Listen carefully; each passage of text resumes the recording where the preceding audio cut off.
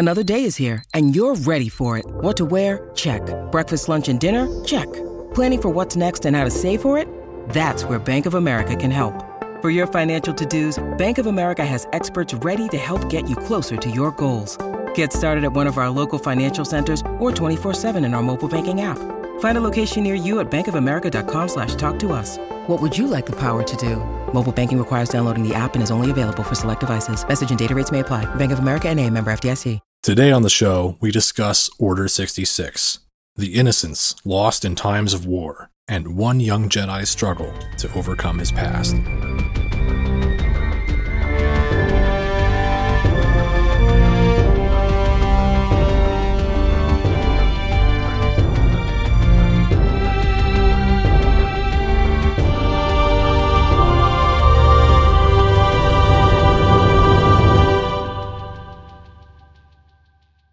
Welcome to Lore Party, the podcast that explores the stories, characters, and universes of our favorite video games. My name's Connor. And my name's Kevin. And Kevin, we are once again back on the grind, talking about probably my favorite game of last year, Star Wars Jedi Fallen Order. I'm excited. Oh yeah, I had my reservations due to obvious publishers, but who will remain nameless, but yeah, their names rhyme with B-Tay. Yeah, I definitely was nervous about getting it, and then I saw some gameplay, and I did see the glitches, and all you guys had it, and you were all telling me how good it was. So my wife bought it for me for Christmas, and I was hooked. Yeah, same here. I was hooked as soon as I played it. It's a timeless adventure. Delivered thrills, chills, and a lot of heart. And it also delivered a really nuanced take on one of the most kind of, I guess you could say, infamous events of the prequel trilogy. The scene that depicts Order 66. Very dark moment in Star Wars history. And Jedi Fallen Order had a really interesting take on that particular event, I would say. Yeah. So basically, Order 66 is when Palpatine, the Emperor, the Sith Lord himself, I don't think it's the clone. I think it's the original one, because there's so many clones. I don't know what to tell you, people. But it's hard to keep track. There was an order called Order 66 that said the Jedi were against the Republic. They were against they went rogue, and they went, to a, I guess they were traitors to the Republic, basically. Yeah, they're traitors to the Republic, terrorists, all that jazz. And so the clones are ordered to kill all Jedi on sight. Right. No prisoners, just kill them.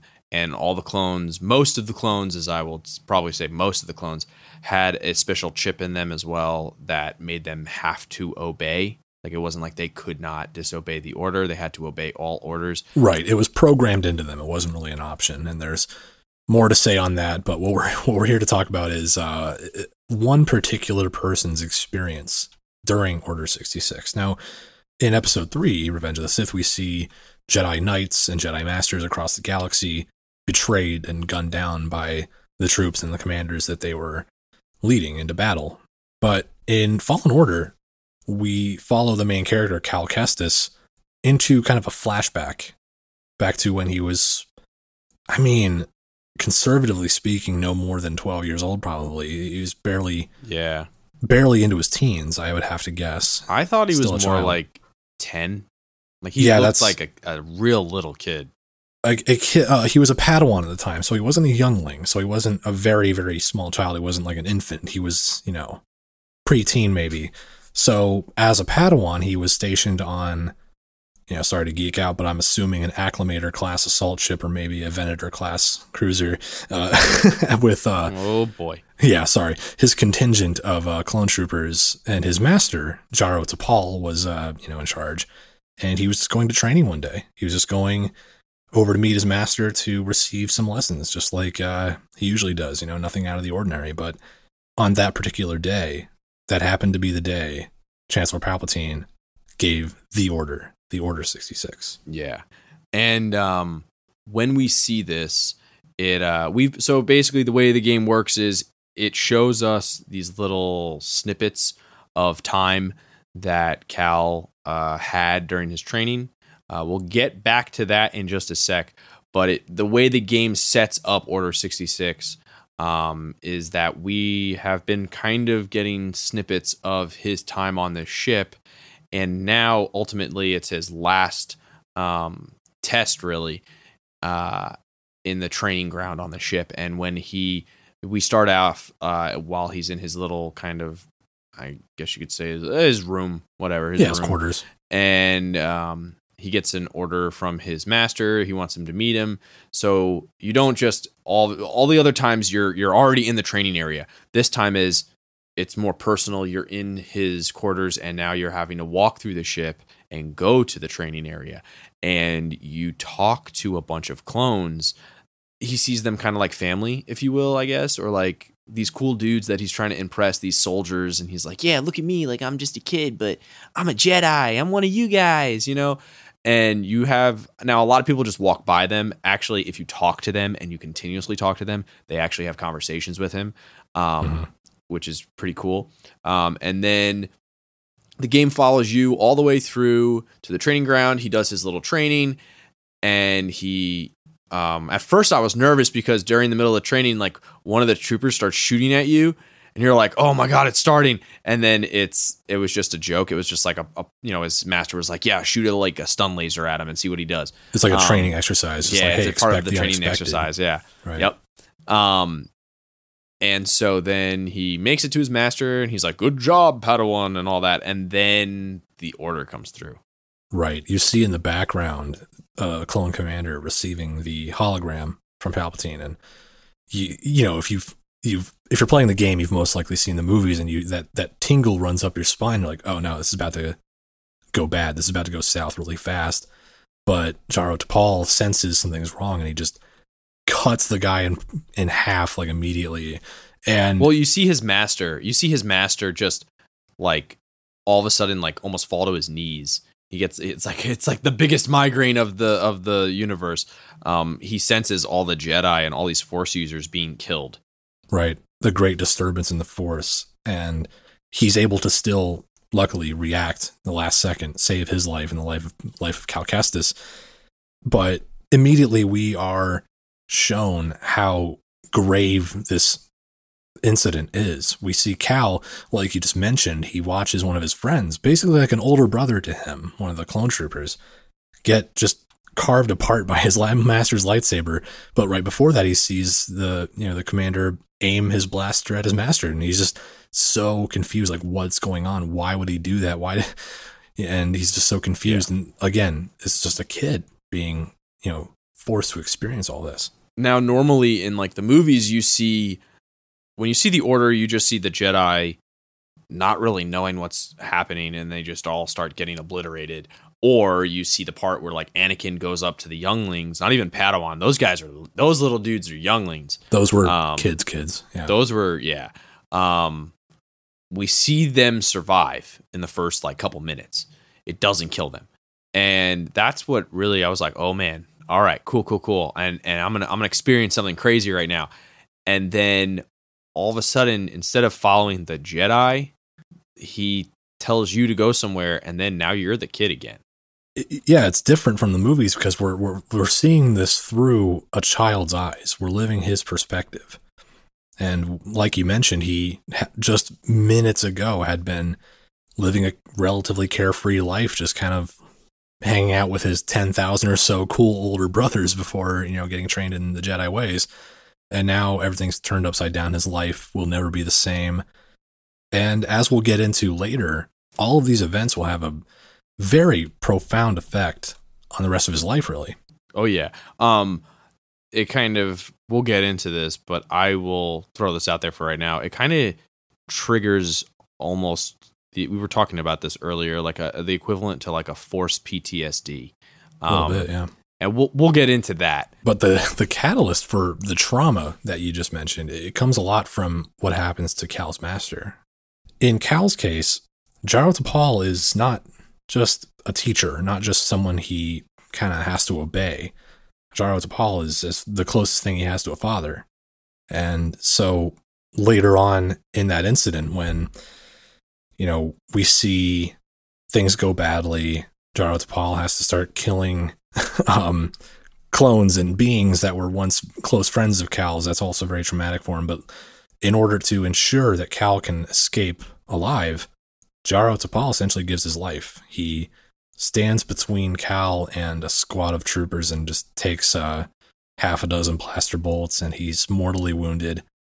And I think at that point, after all that Cal has been through, escaping and running through the corridors, trying to avoid the clones, and just trying to wrap his young mind around what's happening to him, that I think pushes him past the brink. It sort of breaks him in a lot of ways. I would also say it's really disheartening because the way you see the clones treat him prior, and even the clones like kind of joke around. Yeah, they high five him. They say, "You got this, kid. Good luck." Yeah, and even with like T'Pol, like they're joking around with him. Like, and that's the thing. They're all like one big happy family of soldiers, I guess. Yeah, camaraderie and all that. And so it's really disheartening to see everything, especially when he's walking through the corridors. Well, not really the corridors, the underside or the upper part of the ship. You get to kind of through like the grates and stuff. You see everything, and you hear Cal, like his inner monologue, talking about how, because it's the way that I think they did a really good job of this, because it was not just your character's silent and you're just running through to try to get to the next checkpoint, and you're just hearing the other characters talk throughout this entire thing. You hear those other characters talk, you're running through to the next checkpoint, but Cal is talking, at least to himself. He's having an inner monologue. He's kind of freaking out as a child. He's trying to process this whole thing. He's like, why are they doing this? Oh my God. He's got a bunch of questions. He's upset. He's sad. You could hear it in the voice acting. Like, again, great job. And it just kind of really brings you in as a player to really connect with the character. Yeah, it's one thing to demonstrate a tragic fall of the Jedi Order, where it's just, oh, we were betrayed, we were killed. It's another thing to put you in the shoes of a young person who had really no business being anywhere near a combat zone and did not deserve anything like, watching his friends kill each other and watch his parental figure give his life for him. It's so much, like we've used the term impactful a bit here. And like we'll get into later, I think the point of this scene, on top of just sort of giving us another perspective on Order 66, the point of this scene was to make us appreciate, as players, what Cal lost. He didn't just lose a master, he lost a lot of innocence. That kind of brings us back to the central theme here. He lost an ability to trust. He lost relationships and friendships and love in a lot of ways. I mean, the Jedi discourage love, but you know what I mean? Just, kind of companionship and people who care about you. He lost connection that. with other living beings. Exactly. He lost that. And when his master, with his dying breath, asks Cal to just keep yourself safe, trust in the Force. I know you'll survive. You're stronger than I think you are. Just get out of here. Go hide. And then Cal kind of hides. He does what he was told to do to the nth degree. He takes it to the extreme where he just lays low for the rest of his life, basically. Well, I was going to say is I feel like his reaction when he gets on the ship and sees his master just like lying there, like in the escape pod, and he has like a little freak out. Like he's like, it finally hits like to where he can't control himself much anymore. Like as a kid, he just doesn't know what to do. He feels helpless. He's, all these adults, like all this death, like all these adults are making these crazy decisions. They're doing all these terrible things. He kind of snaps, and I wouldn't say he uses the dark side. I thought he was going to, but he doesn't use the dark side, but he does use his like, kind of like slow down freezing force power, and that he like screams. You could feel, I wouldn't say the hatred, because when I first played it, I was scared. I was like, oh my God, he's going to go dark. Oh my God, he's going to break. And then I realized after, I've watched the videos of it multiple times, but I get it now. It wasn't anger or hate or anything like that. It was just straight fear. It was just straight child fear, not Yeah. being able to control anything or do anything and not knowing what to do. And it was the only thing he could think to do without hurting them. That's the thing. Sure, they blew up the ship, blah, blah, blah, whatever.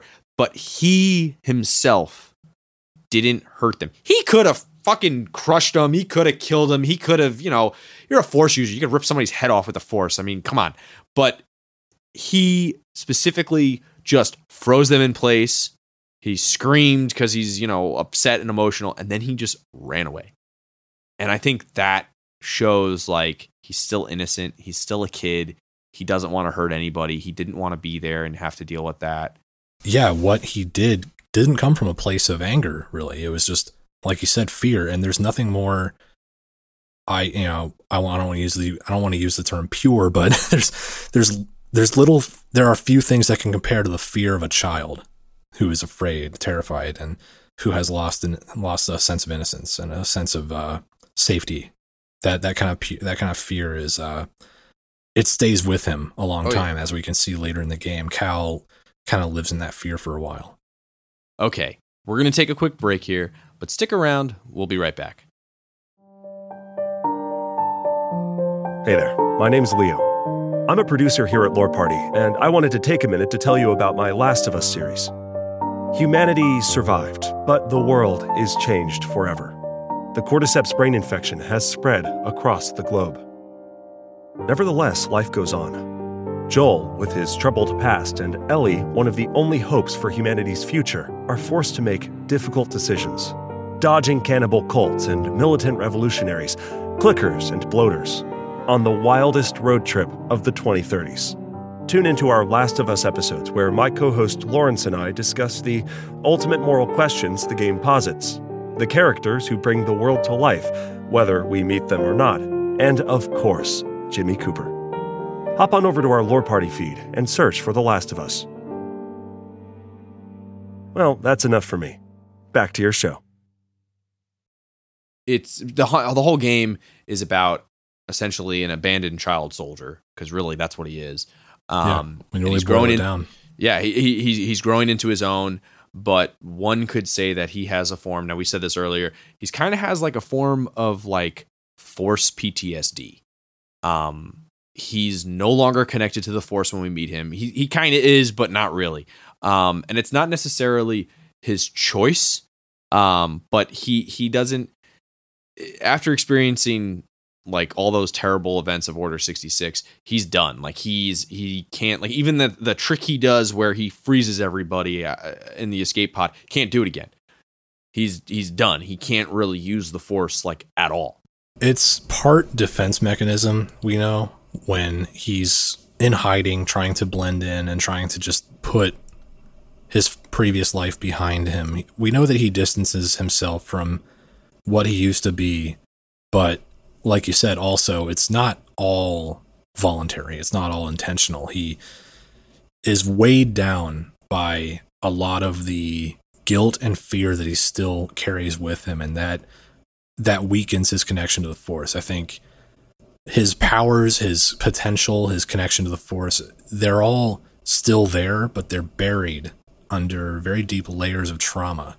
And that trauma was really solidified by his master's death and the experience of that betrayal of Order 66. And ever since then, he's been just kind of sleepwalking through life a little bit, living in a gray void of trying to forget what he was and just survive at any cost. I mean, he blames himself too. Yeah. And throughout the game, every time he has to do something that's like a big deal, I guess you could say, a boss fight or whatever you want to call it in the game itself for story, thematic, plot points. But those are times where he gets a new, I don't want to say new Force ability, but he regains a layer. He peels back that onion layer and he gets another power back, I guess you could say. It's like rediscovering parts of himself. Yeah, all the times he has to fight like a boss, really. It kind of, he realizes that, I have friends, I have this, I have that, and it kind of just look what I've done. Look at all the good things I've done. I'm not going to let you do this to these people on Kashyyyk, or I'm not going to let you do this to that. It's every single part of it addresses like a part. Like the real cool thing is when he does regain this, he has a flashback. Like I said earlier in the episode, he has a flashback to the training session that he had for that. But if you listen to what T'Pol is saying during it, it's like kind of like a warm feeling explanation and encouragement and stuff. And it like all of a sudden like re-solidifies like his reasoning for a specific situation or something like that. And he gets his power back. And so the biggest one I would say that everybody knows about that really obviously you have to pay attention to is the one on Dathomir. Yes. Before we get into that, I really wanted to follow up on something you said there. That was a really good point. The flashbacks to when he was being trained in a certain force power, that was like he would mentally kind of regress back to that moment. Yep. And use that to give himself the strength to carry forward and rediscover his potential. And one thing that really stuck with me in the game was during the flashback of when he learned how to force push. Master T'Pol tells him, Cal, with the Force, the objects in our path become our path. And he comes back to present time in the temple he's exploring or whatever it was. And he reminds himself the objects in my path become my path. And he remembers how to do what he's been able to do this entire time. And it's like you said, that the past gives him strength. And I think each time he experiences that, it's like a small step toward forgiving himself for what happened. Again, coming back to that loss of innocence and that guilt that he carries. But yes, you mentioned Dathomir, and that's a huge moment for him. That's kind of the culmination of that. Well, like the whole spirit trial thing that he goes through on Dathomir is like, whoa. It's intense. It's kind of freaky. Yeah. I didn't know what was happening at first when I got to that part. Bro, when that happened, I was kind of freaked out and kind of sad because I was like, why the hell is he saying that shit to him? For those who don't know, spoiler alert, again, he goes to this planet that's like heavily ingrained in the Force. And so, yeah, he ends up going through this like spirit trial in this special temple. And to open the door, he has to face his fear, I guess, if you will, of his ultimate guilt, which is that he killed his master. And you see a vision of his master through the Force, and he's like, you killed me, you'll never be a Jedi, and like all this shit, and he like starts fighting him, and he breaks his lightsaber. He breaks his own lightsaber, though. That's the thing. He's holding it the whole time, and he just crushes his lightsaber and breaks it. And then he fails, essentially. He fails the trial the first time. It was another low point. And it came from, again, his fear and his guilt. And as Yoda teaches us, fear is the path to the dark side. Fear leads to anger, and so on and so forth. But he eventually does return, and he's able to kind of rise to the occasion. He accepts what happened to him. He accepts that his master would be proud of him if he was around today. He kind of like faces his fears. He talks down the trauma inside of him with the new wisdom and knowledge that he has gained. And it's kind of reminiscent of Luke Skywalker's spirit trial on Dagobah. Oh, yeah. When he faces kind of the shadow version of Darth Vader. It's less a physical contest than it is just a mental exercise in forgiving yourself, accepting certain things beyond your control, trusting in the Force, just like Jar Paul said to. And that's the moment Cal really comes into his own as a Jedi. And it just goes to show like how deep the scars of warfare can be. Oh, yeah. I mean, to kind of like, for wrapping up thoughts and like final thoughts here, war sucks. No matter what. Definitely. War sucks. I mean, usually in the media, we experience like war through the eyes of like a soldier or an adult in general, even in movies, in the news, whatever. Usually that's what we experience. But in this situation, in this game, if you will, we are viewing war through a child's eyes.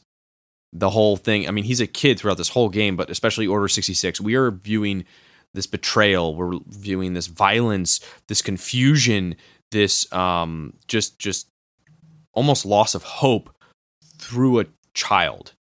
And I mean, we want to talk about the most innocent thing right there to like hurt or just take that away from someone just still full of innocence.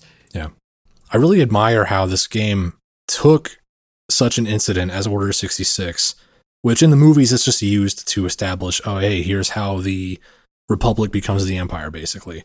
They took that concept and applied it to, here's what that would do to a child. Here's what that would do to a Padawan, and how it would rip away their innocence. And here's how they spend the rest of a game, basically, recovering from that.